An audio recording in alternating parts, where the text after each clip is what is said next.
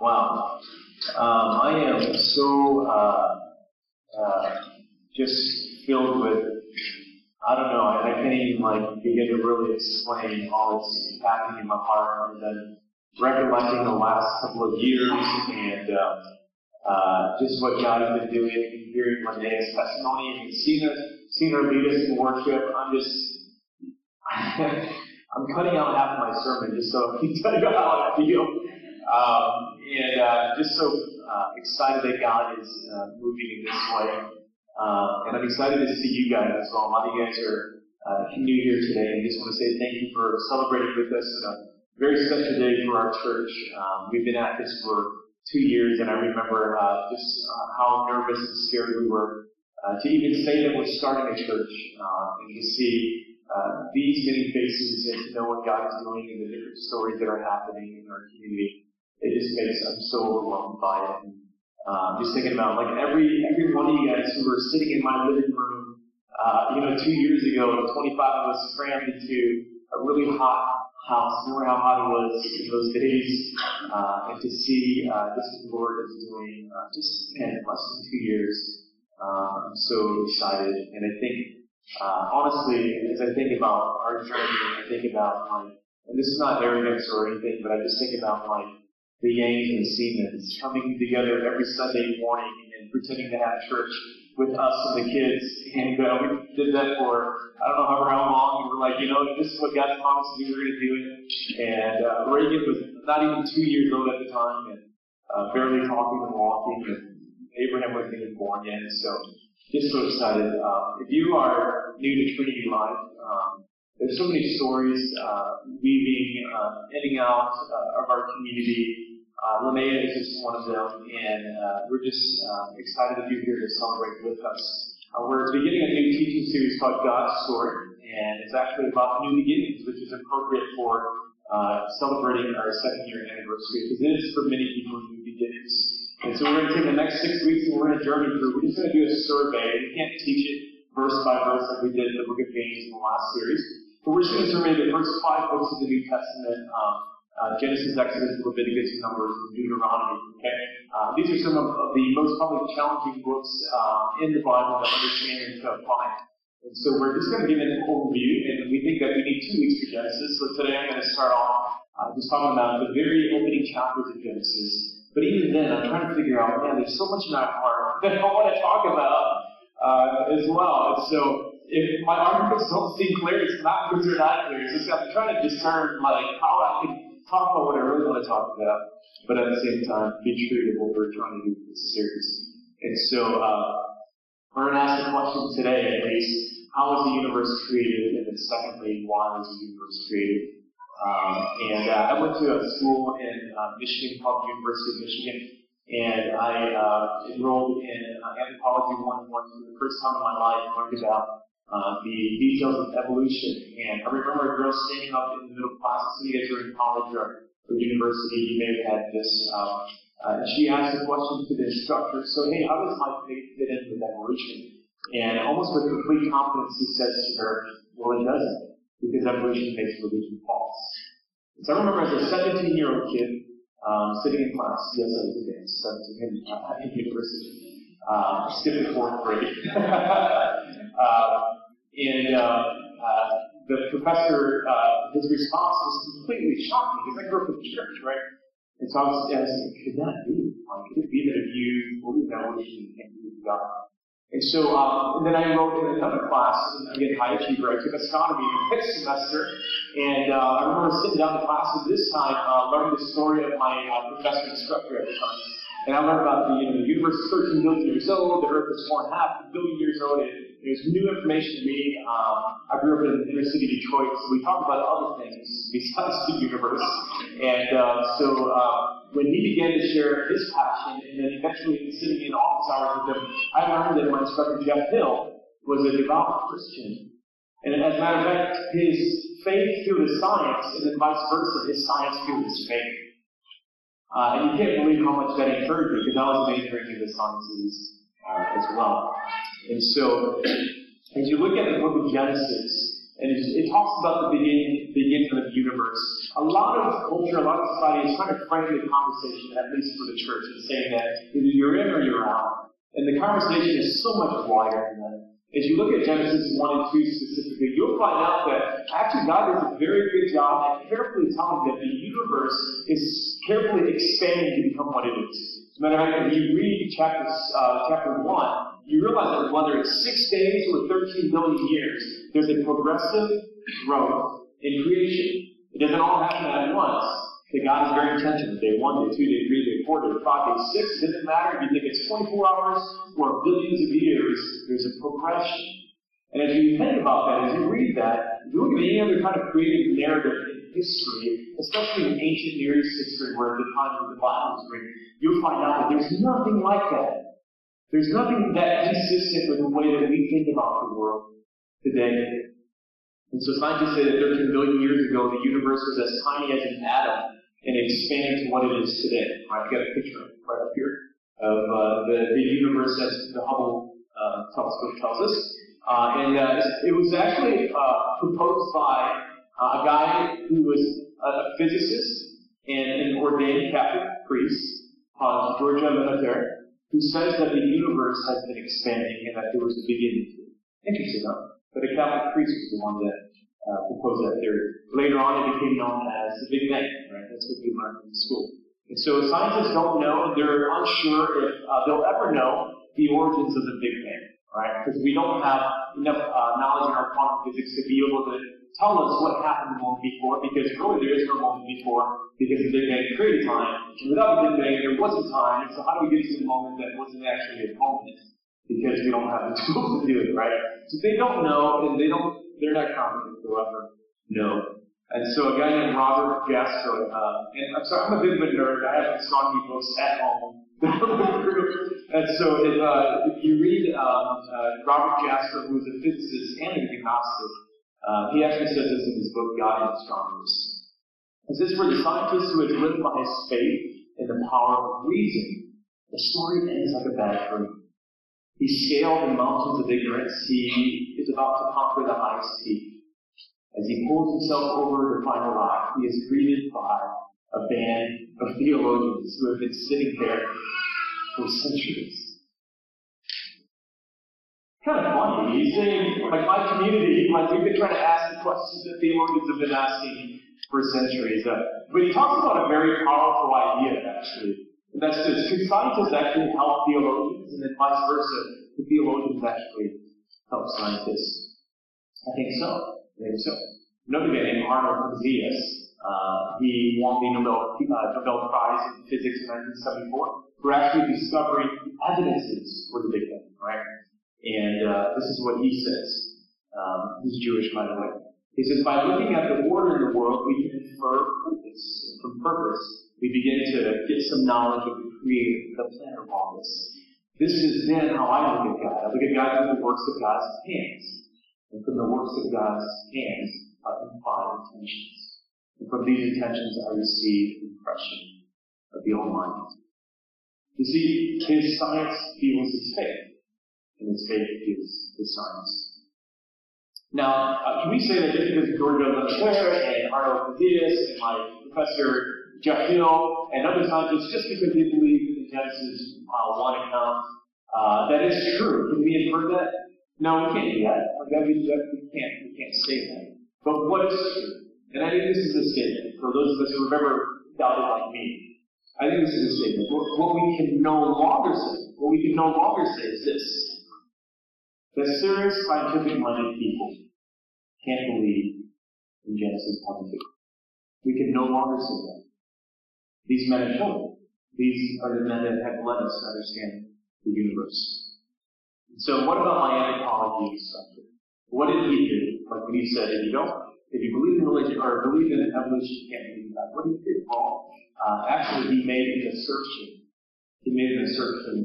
Not an argument. But to be fair to him, there's a lot of people, and you've probably heard this before, there are a lot of people that actually say that religion, what we believe, faith, actually evolves. Look, have you ever heard that before? You've ever heard the line that says religion is a crutch? You've heard that before, right? And so the meaning behind that is that religion developed as a need for us to understand the world, so that we could actually survive to the next generation. We needed to give this story to our children so that we could survive. And so this is actually a very popular way of thinking. It's a theory. Obviously, it's not necessarily a true statement. But it's based on this. It's based on natural selection. This stuff right here, again, this is stuff I want to share because we wrote it on all of our cards. I want to get through it because I want to get to like what I really want to talk about. But this is from Alvin Flanagan, so I'm going to read this real quick. He actually talks about how this is based on natural selection. This is the way that people think about this is that natural selection, as you've learned, is not concerned about true beliefs. It's concerned about survival and adaptation, right? And so you don't actually have to believe correct things in order to survive. As a matter of fact, sometimes you believe incorrect things in order to survive. And so it's based off of that a lot of people would make the argument that sometimes we believe false things in order to survive. Right? So that's the development of that thought. And so Genesis 1 and 2 are untrue stories that we believe in order for us to survive. Those are the argument. So Flanagan, I think we have this quote up here. He says this, if a theory makes it impossible to trust our minds, then it must make it impossible to be sure about getting anything our mind tells us. Then it also makes it impossible to be sure about anything our mind tells us, including macroevolution itself and everything else. Any theory that makes it impossible to trust our minds is self-defeating. So what's he saying? He's saying that the very theory that's trying to undermine religion also has to undermine evolution, right? He's saying that if you can't trust your mind, if you can't even trust the theory of evolution, which is what these guys are saying, falsifies religion. And so he's making a pretty powerful argument that if we are to believe something about the universe, we should be able to trust our minds in the things that we believe. And so there is a guy named David Atkinson. I won't read his full entire quote, but he basically says, he's a theologian, he says, there's a way in which for us to understand the process of biological evolution that doesn't fit with biblical belief. And I know already a lot of us are kind of like, we grew up in church, kind of like, oh, you're one of those guys, you're a new world, right? I already had conversations with you because it's true. Alright? Atkinson isn't saying you have to believe in macroevolution, alright? He does, by the way, he does. He's not saying that, but just like the Big Bang, he's saying that there's possible ways for us to understand the text of Genesis 1 and 2 and not necessarily have, a throwaway scientific discovery. We're going to read one of the texts in a little bit, right? And so what I want to say really is that both sides of believers and non-believers want to create this huge dichotomy that really is there's no necessity for it, right? Were there believers in evolutionary biology and Genesis 1 and 2? Yes, there are. All the way back to the days of Darwin, okay? There is no need for this huge dichotomy. So the whole entire conversation about this, although it's important, we need to discover more. Really, that dichotomy doesn't need to exist. If you grew up in it, I want to give you permission to understand this, that you don't have to be so confused about, you don't have to be evolutionist in order to be smart, or do I have to believe in Genesis 1 and 2 and young earth creation in order to be a good Christian? Like that dichotomy is false. Alright? Is that point taken? Okay. Alright, I have to skip over evolution yet. There's so much more that I want to talk about that. Over it is not going to do it. Because I want to get to why the universe is true. This is where my heart is. Okay. I'm not a scientist. I gave up science 5 years ago. I'm a pastor. Yeah. But if you want to read my notes, it's really good. So Genesis 1, 1 and 26 and 27 says, in the beginning God created the heavens and the earth. Verse 26, then God said, let us make man in our image, after our likeness, and let them have dominion over the fish of the sea, over the birds of the heavens, and over the livestock, and all of the earth, and every creeping thing that creeps on the earth. So God created man in his own image. In the image of God, he created him. Male and female, he created him. I want to illustrate something real quick with this. George Lucas released Star Wars Episode 1. In 1999. I know this is easy. Star Wars Episode 4 was released in 1999. 77. Yeah, what? I think your mind is right?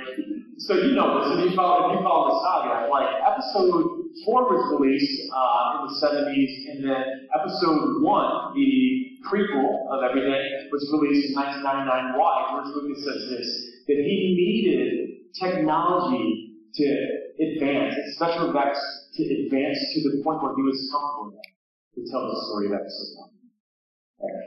In a sense, he needed reality to catch up before he can tell you the beginning. Okay. And so, there's a bit of prequel that's going on in Genesis here. Alright?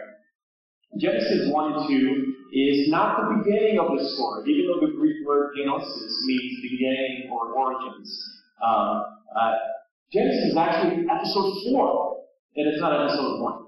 I see all you geeks like all excited now because we're talking about Star Wars, alright? Okay. I've seen all of them. Genesis introduces the universe of creation, but it doesn't talk about the why yet. Okay? By the time we get to Genesis, there's already a plot in God's story that's unfolding. The plot was already thought of. Genesis is actually the beginning of that plot unfolding.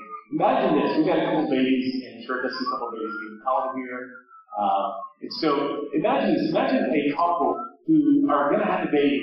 And so they're frantically and joyfully getting ready for the baby. They find a room, they start painting it, they hang up lights.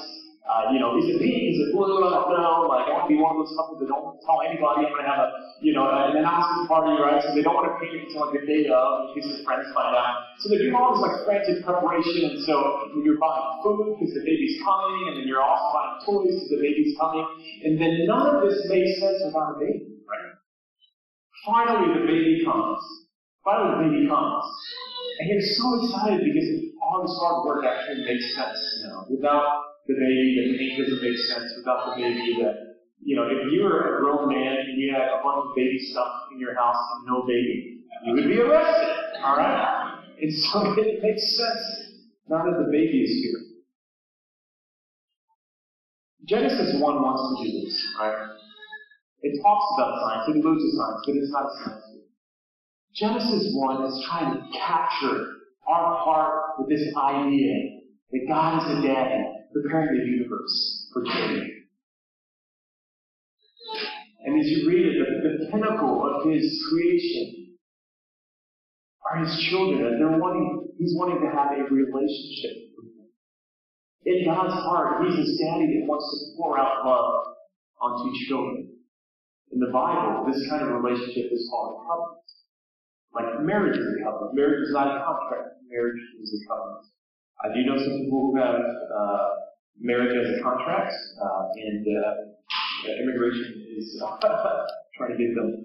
But marriage is a covenant, and not a contract. Right? It exists for relationship, mutual benefit. So in Genesis 1, God's plot begins to unfold. And we discover this, that God is interested in having a covenant family, a relational family, based on relationship and mutual effect. So the answer in what happened before the universe, before the Big Bang, and before Genesis, is actually the key to understanding why. So what happened before creation? What happened before Big Bang? What happened before Genesis? All right, what's the prequel to Genesis 1 here? And the clue is actually in verse 26. The author says, "Let us make man in our image." And so notice the plural usage of us. A lot of theologians believe that this is it references the Trinity, right? Orthodox Jews don't. They believe that us is actually like the royal we. And so like the queen says, we are not pleased, she's actually saying, I'm not pleased, right? And so, though that sounds right and great, the reality is that like there is no other usage like this in the rest of the Bible. And so, what do we believe as Christians? Well, Genesis 1, verses 1 and 3, if you read that, you'll notice that there are 3 kind of manifestations of God at work. It's very interesting. Go back and read it, right? I'm not saying there are 3 like distinct people, but there are 3 expressions, manifestations of God. It's actually looked at in verses 1 and 3. And the first is the God who decrees. It's actually the person. The second is the Spirit of God is hovering. And the third is the Word of God that's creating. There's the person who decrees, there's the Spirit that's hovering, and there's the Word that actually does the creation. Right? Before the existence of time, space, universe, God was hanging out already as a community. God had his voice, or God was the voice. I don't know how to say that. I don't want to offend the ladies, but I'm from the hood, so we said that's my voice. So, God had his crew. All right, they're important true. It was the source. It was the Spirit. And it was the Word, according to the beginning sentences of Genesis. The source, the Spirit, and the Word. The New Testament language actually then gives us new language for it, and it becomes the Father, the Son, and the Holy Spirit. God himself is a self-contained community covenant. God himself is a community. Right? C.S. Lewis says that in Christianity, God is not a static thing. He's not even a person really, but a dynamic, pulsating activity, a life, almost a kind of drama. Story. All of God's creative action flows out of this drama, out of this story, out of this covenant community that he's always been. Everything he does comes out of the knowledge that he has community among them already. Right? What am I trying to say? All right, I know you're with people. What am I trying to say? The Trinity and the life that they've enjoyed is the prequel to all of creation. And it's taken us some time to get to the point where we can begin to understand it. And so later, actually, in the book of Ephesians, Paul talks about, now I get it. Paul talks about, there's some revelation that now we see. Now that Jesus has come, we understand a little bit more of what creation is all about. So Ephesians chapter 1, verses 4 on, Paul says this, all right, notice the language, I'm going to try to highlight it.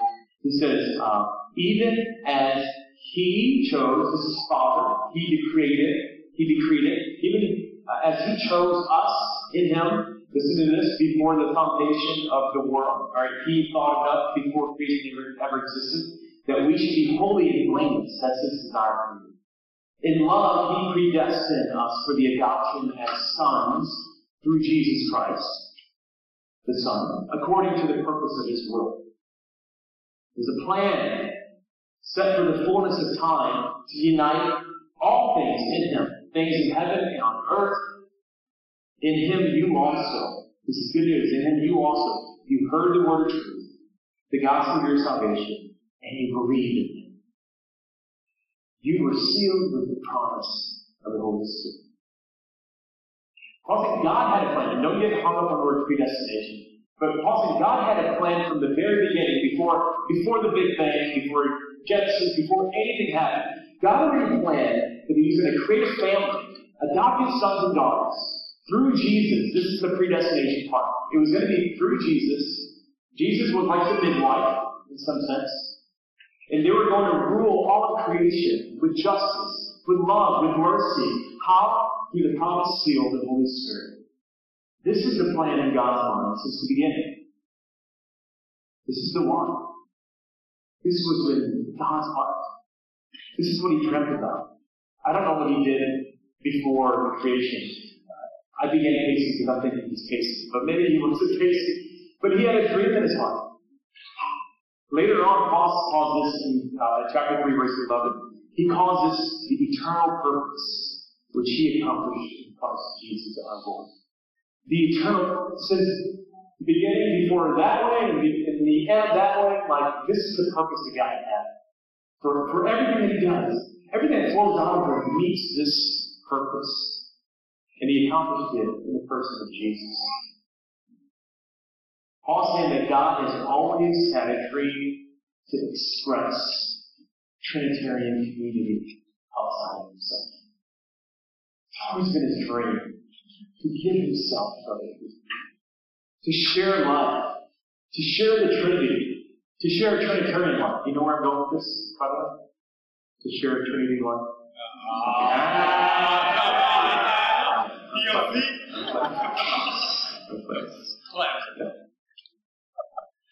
but not your understanding when we get our name.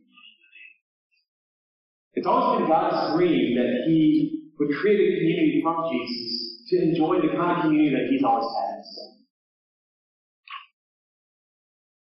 It's always been His dream.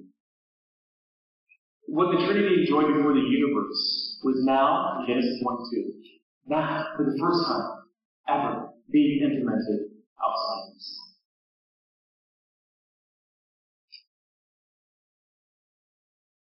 Loving each other, serving each other, building each other. Just like the Trinity has been doing. To people time. Before creation, only God, the Trinity, before creation happened, only God had experienced life. It was the Trinity life. This is where I get about the watch. After creation, He began growing the body. And from Trinity life, He began to extend body life.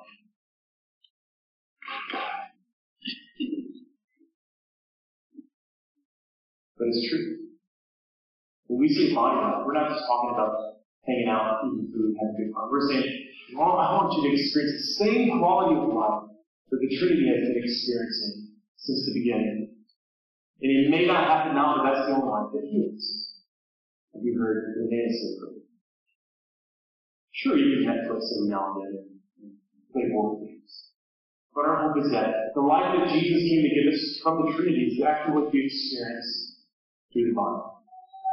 Paul makes this very clear in Ephesians 4. He says, rather, speaking the truth in love, we are to grow up in every way into Him who is the head, Christ, from whom the whole body, joined together by joints and ligaments, with which it is equipped, when each part is working properly, makes the body grow, so that it builds itself in love. Paul's talking about the church.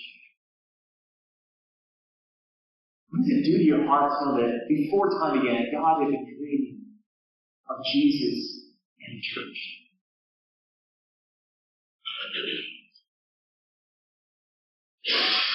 Before creation, God dreamed of the body for the head, Jesus. Before creation, God dreamed of the bride for the groom, Jesus. Before creation, God dreamed of a family for His Son, Jesus. Before creation, God dreamed of a temple for the Spirit of God and the great high priest, Jesus, to dwell in. It's always been a part of God's dream to have Jesus in the church. Before creation, God created the church for His kingdom and its King, Jesus. It's with this thought that God was thinking this. That's what He was thinking. What Paul wrote. That was what was going on in his mind when he spoke these words in verse 22 or 26. He says, "Let us make man in our image, after our likeness."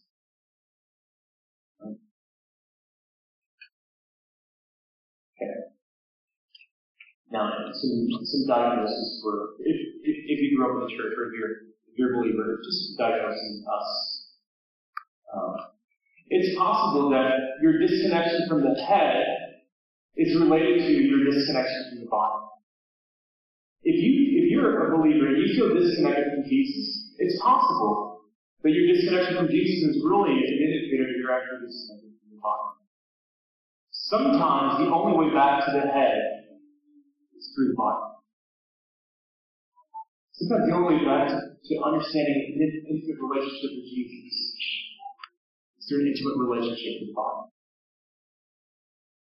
So let me pause here and be really practical and really help you understand what we're trying to do at Trinity Life, at this church. So love the body, serve the body, build the body. That's what Paul says in Ephesians chapter 4. So that's what we do. That's what we do as a body, right?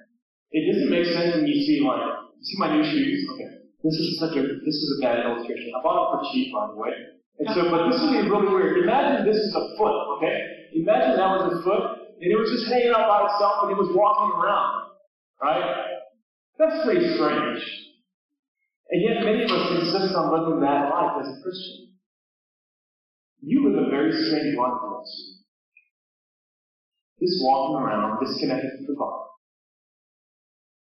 I've lived that life. I understand completely what it means.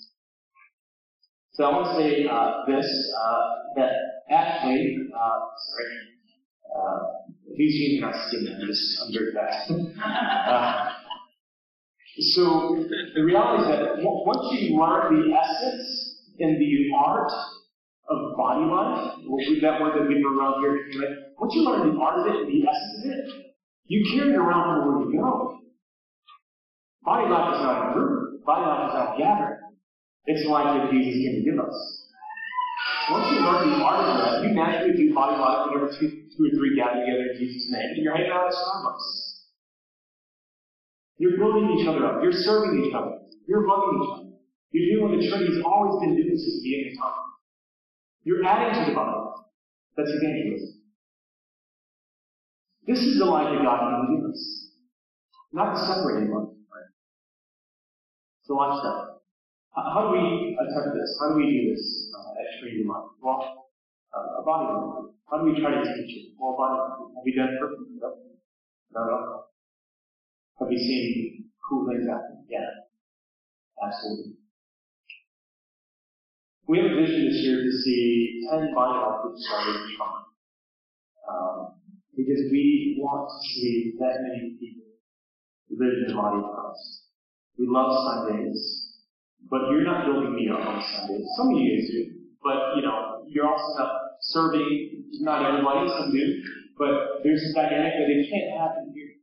So our vision really, when we talk about body life groups, is we want to see house gatherings or coffee shop gatherings of people that just love each other. And some of you guys do that super well. And because you do it super well, maybe you should be leading them. And so I'm going to make a little plug. I think we have a slide up here. We are next week starting 3 weeks of body life group training. I know this sounds good that I'm doing. If you want to be a part of one and you also want to help lead one for the next 3 weeks, I just want to invite you to consider being a part of this group. But we're not. This is not like we're not going to do a lecture. We're going to practice body life for 3 weeks. Body life is not something that's taught. It's taught. When we sent out Aaron and Lindsay and Curtis and Kelly and a bunch of them to start out downtown body life, it wasn't because we gave them strong theology. It's because they had lived in it for a year and they just knew how to duplicate it. Right? So what we're going to do is the next 3 weeks, we want to regroup and then we want to invite also those who would like to see one in your home start as well. And so if you can let us know in the blue card that you received today, just say, hey, I would like to say, I'd like more information. I think there's a checkbox there. And even if you've been tracking this for a while, just check that off. As the offer goes around, just drop it in the bag, and we'll contact you with more information. So, but I want to really encourage you to ask the question, well, okay, I can't start. But have you ever lived in that environment where you build each other, love each other, serve one another, and also you add it to the body, seeing somebody's life transform? Until you've lived that life, you don't realize what Jesus came to do. Everything else is like a Bible study, or it's like social justice club. And none of those things are wrong. The picture, I was crying and taking pictures of you, like you guys were my babies, but, I loved, Aaron was out here, Linnea, and Mindy. I said, oh, we get it. God, we get it. We get what we've been doing. All right, let's close this in. Ben, you guys can come on. You will never, ever regret investing in the body. At this point, I'm probably talking to Christians mainly. If you're kind of investigating still, I definitely want to say the same thing to you. You will never regret investing in the body. Never. Are there challenges in relationships? Yes. Is the church perfect? Absolutely not. Not this one. If you're looking for a perfect church, don't come here. This isn't it. That's too much expectation to put on to this church. Alright? But there's an article that was posted in our community this week, and the theme of that article was this: that we stumble forward together. We stumble forward together. When you invest in the body, you invest in the only institution that God has been dreaming since before the universe. Think about that. You're investing in the eternal purpose of God. Body life is better than the high life, the fast life, the good life, the great life, your sex life, your straight life, your gay life, your simple life, your married life, your single life, your self-absorbed life, your busy life, your up-and-coming life, and any other life. Body life is so much better than all of this. If it's not coming from the Trinity, then it may not be life at all. In Genesis 3, the first souls that God breathed into either a lump of dirt if you're a literalist, or a homo, like some kind of hominid if you're an evolutionist, He breathed into the first souls, Adam and Eve. And what they did was they chose life apart from them. And they found themselves naked and ashamed, Genesis 3 says. And sin does that to us. Sin finds us naked and ashamed. And our initial reaction is exactly what Adam and Eve did. It was covered up. They covered up. Sin's goal was never moral or physical corruption. Sin's goal is spiritual isolation from God. Let me say that again. Sin's goal is not moral or physical corruption as much as it is spiritual isolation from God. It's the enticement. It's the lure towards the conclusion that death or isolation or death is solid. God breathed into Adam Trinity life. Sin sucked it out and left him in shame. Here's the good news. It's the message of Ephesians chapter 3. The message that was in existence already before Genesis chapter 1. You don't have to live in shame. You don't have to live a life that's covered up. You don't have to live a pretend life. Notice what God says in Genesis 3, verse 9. It's the Lord called to the man and said, "Where are you?" God never asks a question to gain information. God always asks a question to give you information. Where are you at? Where are you? Why are you covering them? He wanted them to understand that they're lost. You're lost. You're naked and ashamed. He wanted them to understand. They try to cover the shame through self-effort. That's the big one. That's true of all of us. If you go to my house, you'll find a closet wardrobe filled with big leaves. Not really, but if you came to the closet in my heart, you would see nothing but big leaves. Trying to cover up sin and shame and nakedness. Filled with pretension, filled with doubt. In God's mercy and grace, He does this. He actually gives us expensive royal garments. That everything. Genesis 3:21 says, "The Lord God made for Adam and his wife garments of skin and clothing." He sacrificed an animal. For the first time in all creation, an animal died an unnatural death. And with that death, it actually covered the nakedness and the shame of Adam and Eve. It was like from day one, God was saying, it doesn't matter how far you stray from my eternal purpose, it doesn't matter what you do, I will always cover you. I will make a sacrifice. You don't notice though. All you notice though is fig leaves that cover this part. Let me clothe you with white, garments of white. Dazzling. Revelation chapter 21. Dazzling clothes. This is right. God did this for you. He doesn't want you to live in shame. He wants you to live in freedom. He want you to be able to walk up and say, this is where I've struggled this week. Fill me up. Maybe. The message of God's story is this, that when Jesus went to the cross, God was actually making a family for himself. That his sacrifice was required in order for us to be entered, to be invited into God's kingdom. He clothes us in white. He covers our shame. This morning, the question that God is asking us is the same question that he asked Adam and Eve. He's saying, where are you? Where are you? Let's pray together.